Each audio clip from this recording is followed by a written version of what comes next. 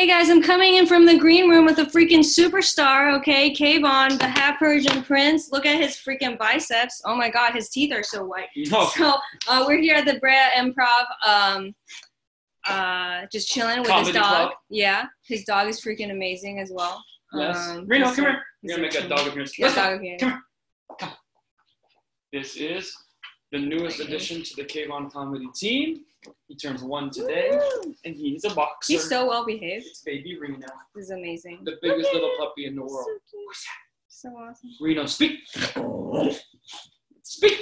Okay. He's happy to be on the podcast, too. I love it. Where's your rope? Go fetch rope. So we're just going to interview the dog. We're like half an hour. All right, cool. So you have a book called Once You Go Persian. Is it? I read the book, but I don't know. Can you just show us? Yeah. Amazing book. Definitely get it. So what inspired you to write it? Well, I keep getting the same questions every single night after every show. Which one is Persian? Is your mom that is Persian or your dad that is Persian? And I'm like, I already told you in the comedy show.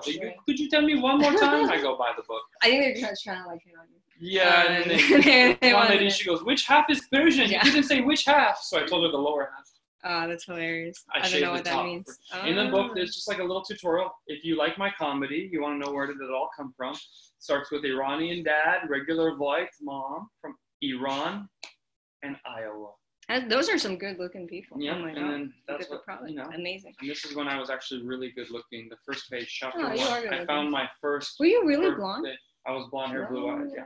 And this dog turned 1 today, so there's a lot of people turning 1. Birthdays. So this book starts at the very beginning and goes over all the funny stuff, getting invited to Dubai as a comedian, going on tour for the first time. If you are a comedian or you want to know what comedians' lives are like, this book is perfect because it shows you all the good, the bad, the ugly, and makes it funny, hopefully. I laughed. It was hilarious. I loved it. Very funny. So he also has like this Nowruz DVD. I'm just like, okay. Because I thought today was Nowruz, and I really messed up. Well, by the time this airs, this will be. Yeah, it will be Nowruz. Yeah, I actually will air it on March 19th. So. Well, Nowruz, for those who don't know, is Persian New Year. And the reason I call it Lost and Found is because my father never told me about Persian New Year. I didn't know there was such a thing. How do you just go? We've all heard of Chinese New Year. Yeah, but like, we've heard of regular New Year. I got a call and said, "Do you want to be the headliner for our Persian New Year event?" I thought it was a joke. How old were you? 25. And I'm a comedian. I'm like, what's that? They're like, Nowruz? You don't know Nowruz? How do you not know Nowruz? The guy was going crazy, so I discovered Nowruz. That's hilarious. Your dad kept like a tight loop. They have their own version of a Christmas tree. I figured out what that was. They have to wear certain outfits. I figured out what those are, and they have to eat a lot. I definitely was able to do that. You're so fit. That's crazy, because like after 30, are you? I'm after 30. I'm Holy on the wrong side of 30. He's fit. He's crazy. I dated touring comedians are not supposed to have veins in their arms. Yeah, because you had a workout video with your best friend. No. You guys can follow them on Instagram. What's your Instagram? Instagram at KVON Comedy. Kayvon Comedy. Mm-hmm. So how did you start comedy? Like, were your parents thrilled or ecstatic? I have to buy the book. I'm not going to do this anymore. Damn it. No, I would watch The Late Show with David Letterman or The Tonight Show and all these things. And I just said, I want to do that one day. I want to sit on the couch, deliver jokes at first, and then interview famous celebs. I didn't realize like 3 people get that job every 20 years. I thought, oh yeah, they're just going to see me and be like, you take it. Right. So like the Persians that I went to school with, they all either went to poli-sci or engineering, or they became dentists. So like, what were you? I mean, okay, pretty much you said everything in the book, so I don't even know what to ask you anymore. Well, I'm not really Persian. I was raised American in America, and that's what all my comedy's about. How do you feel about that? You're kind of like in between. It's fine because I'm actually 100% American. I've never been to Iran. I don't speak the language. All I've done is taken an interest in all these different things and shown it from an American's point of view, who happens to have a father who was born there. And so whenever people try to say, oh, how does it feel being Iranian in America? I go, you got to ask somebody else. I'm from Reno, Nevada. Got a cowboy hat and a dog named Reno. But thank you. You found the rope. Yeah. Good boy. So, like, you say your brother's, like, more, he's a dentist, so he's more, like, traditional. Yeah, so anyways, like, any parent wants their kid to be successful. You go to any dental school, there's Hawaiian moms, there's Mexican moms. Everyone's crying because their little daughter Guadalupe made it or whatever. And so Persians like to be dentists and professionals, and the Iranians are very highly educated. They really push on that. Like get 2 degrees, then you can quit school. After that, because you did law school, so you don't see a lot of Iranian high school dropouts. Most of them don't even drop out of college. You might see a PhD dropout. Like I couldn't do it anymore. 17 more years of higher education. So, like, were your parents like excited about your career choice? Or No, did you... no parent wants to hear, "Oh, Dad, I'm throwing away my college degree and going into the arts." Hey, Mom, I know you're in my mom's like a nurse, right? So my brother's a doctor. They talk all day about the OR. I'm like, I had a drunk girl at my last open mic. They're like, get out of the family. I feel like that's what people do stand-up comedy. They do stand-up comedy to get laid. Yeah, obviously. And I also had too good of a family upbringing to go into comedy. You know, most of these guys, like, you know, Dave Chappelle, from what I understand, was like at the comedy clubs at age of 15, 16. My mom was like, you're doing your homework and going to bed. You're not hanging out with people smoking cigarettes and drinking, about to go tell 5 minutes of dick jokes. That is not going to happen. So what age did you start? Because you live in Reno, Nevada, which is like an interesting place. Yeah, I needed some more trouble. I didn't want to live in a nice... more trauma. You know, I needed more trauma. A lot of comedians are overcoming something else, and they bring all that anger to the stage. I was like, well, sometimes the gate in my gated community wouldn't open on time, and it was like, made me late for school. You know, that's not enough. So all my jokes come from other places because I can't dig into like, ever been so high on mushrooms that the trees were walking, you know, all these stories and things. I just don't relate to any of them. So my comedy, I try to ground it in reality. That makes sense. Yeah, because I don't drink, I don't do drugs, so I can't even be friends with these comedians. You can be friends with them, but their stories, and they do look at you kind of weird, like, hey, you want to hit this? You're like, no, I don't do that. And they're like, what's wrong with you? Yeah. the trust factor isn't there unless you're like smoking weed in the back room with a lot of them. But, you know, there's other groups. There's a lot of comedians that don't. The 80s, every comedian was doing drugs from what I understand. And lately in the, like the last generation of comics, they're going clean. They're like, which is I go to the gym twice a day, I do CrossFit, I don't drink. What do you do? Like, I was a spin instructor for 2 years. That was what I wanted to do, stand-up comedy. And if you have stage fright or anything, then what you should do is teach something you're good at. And I was always a good cyclist. What is spin again? Cycling. It's cycling. Oh, okay. And I figured I'm afraid to go. Show people your legs. They're not as good anymore, man. I was teaching 2 classes a week. I was in great shape.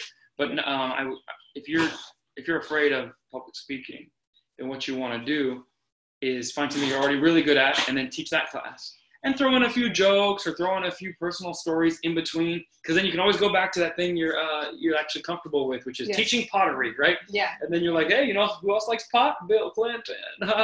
Anyways, but here's how you mold the pot, and you can throw in little jokes and see if this comedy thing would be right for you. That's awesome. So spin instructor, I was like, pedal, faster, up, down. And then I'd be like, pretend there's a Dunkin' Donuts up ahead, here we go. I mean, it's not very funny, but it was just an intro to getting on stage, being in front of people with a mic. And they were too tired to heckle my bad jokes. Cause now the hecklers have plenty of energy. No. He finally trusts me. Wow. Look at me now. Like 15 minutes. Is he pure? Yeah, he's a purebred boxer, and it's his birthday today, so he does not want to. Where's your rope? Go fetch your rope. Go fetch. Are you gonna give him like a cake? Are you one of those dog dads who are like go crazy? I can't eat cake right now. I have my teeth whitened today. Take a look. Do yours next to mine. Mine looks like shit. Yeah. It's unfair. I had a totally bleak. Yeah, unfair advantage. Every time I breathe in, it's like painful. So the more that I talk, the more painful. I'll just make you talk until I'm enduring this. Your jaw falls off. I love it. I really appreciate it, seriously. So, what was your first open mic experience like? What were some of the feelings that you were? Well, my first show ever was at the Comedy Store in the Belly Room, and this guy told me to get me on stage. He told me I could do 5 minutes, and I practiced every day for like 35 days in front of the TV. I turned the TV up like really loud. Yeah. The news was like, and another bombing and this, and I was like, and my dad said this, and my mom said. I was trying to be distracted so that when the hecklers came or the lights went on, I wouldn't forget my jokes. I think I need it. So get down. So my first open mic ever was a success.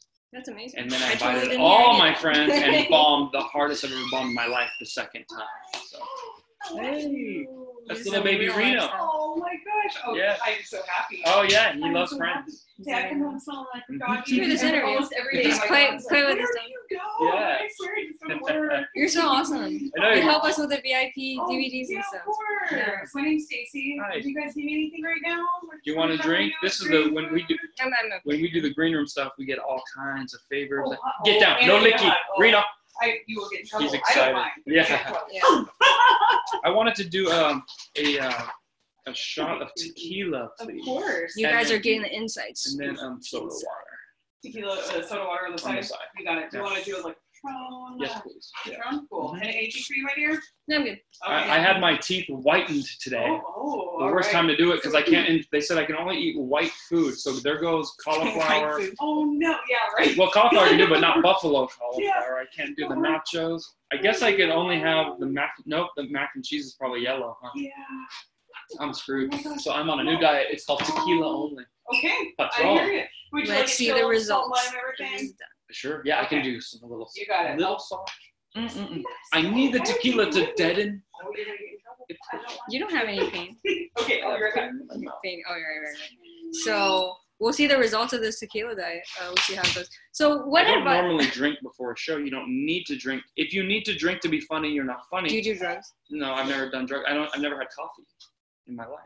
Shut up. No way. No. Fun fact: I've never had a cup of coffee, and I never will. Because I don't want to be addicted to drinking coffee just to wake up in the morning. I just slap my face, play with my dog, and then run. Well, did you do energy drinks? Dog. Did you do energy drinks? No energy drinks. No. Do you just never stay up? Look at the bags under my eyes. That's just normal Middle Eastern. I'm just always tired. But what advice do you have for like new comedians? First thing a new comedian's got to do is get my book. Get the book. This teaches you how someone went from Reno, Nevada to the Hollywood big stages and headlining all around the world. Second thing I recommend is get on, if you don't have time to get my book and you're lazy. I mean, I read like... It's 5 seconds. Get it. It's so easy. I read 15, 20 comedians' books before I started comedy. I read... Who's your favorite? Oh, I read Richard Pryor's. I read Robin Williams, Steve Martin, all these books, and I was just like consuming. If they didn't write it, I read someone that wrote about them, a biography, let alone an autobiography. So if you're not willing to read, then you're not a professional because you got to know who came before you. Before stand-up comedy, what was there? Vaudeville. You got to know these standard punchlines, and then you got to write your own material. So you got to make sure you know what's out there so you're not copying other people. And I would think my material is, a lot of it is a fresh take on stuff you've already kind of heard about. Because you can't be like, hey, so alien ships are kind of like made of a weird metal. Like, it doesn't relate. You have to be relatable, but fresh. So if I'm talking about dating, every comic in the world has talked about dating. Right, Reno? Right? They've all spoken about dating? Reno? Hasn't every comic said it? Yeah.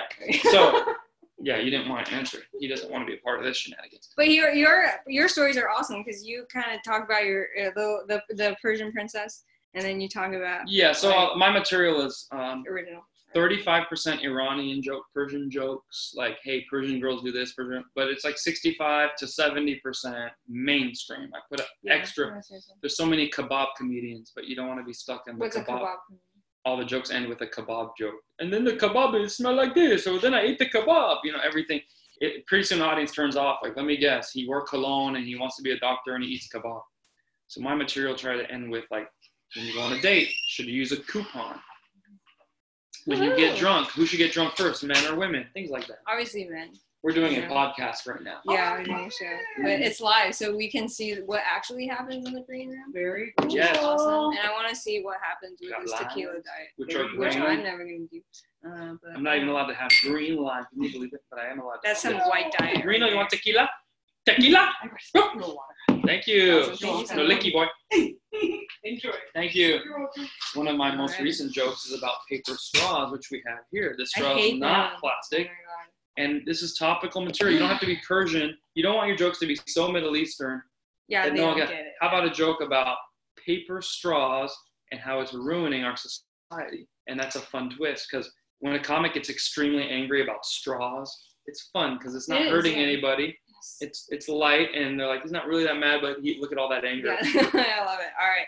So, what were my questions? I had some questions. It's the first thing I ate all day.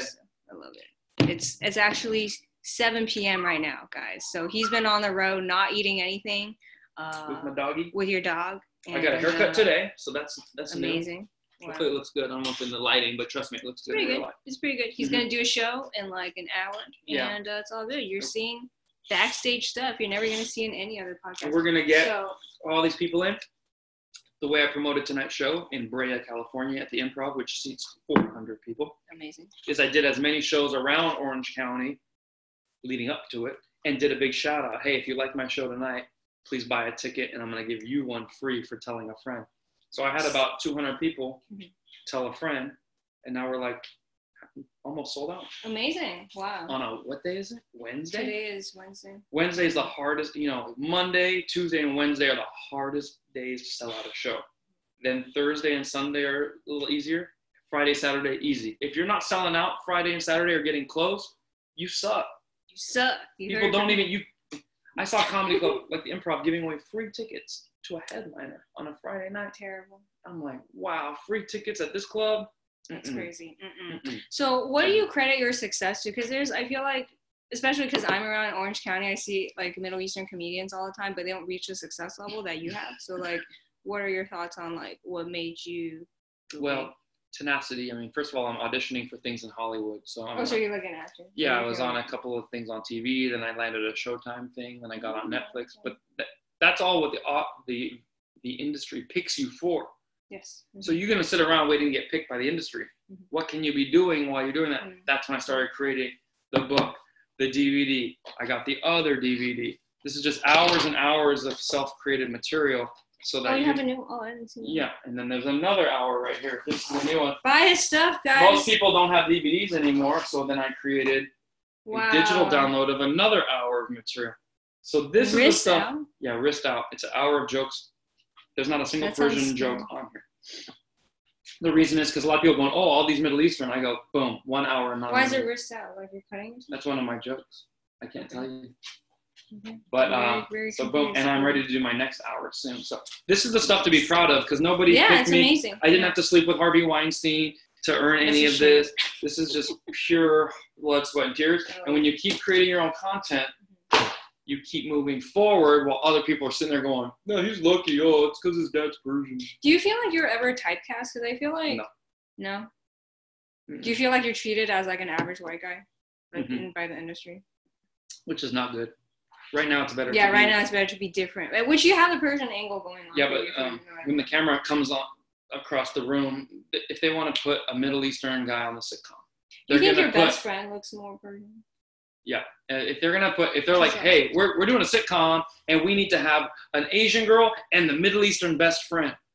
Well, Kayvon, no, that guy looks white. We need a Middle Eastern guy. But a lot of you guys look white. No, the industry is basically racist at the end of the day. They're only picking what they think belongs there. And for the longest time, they only pick white people.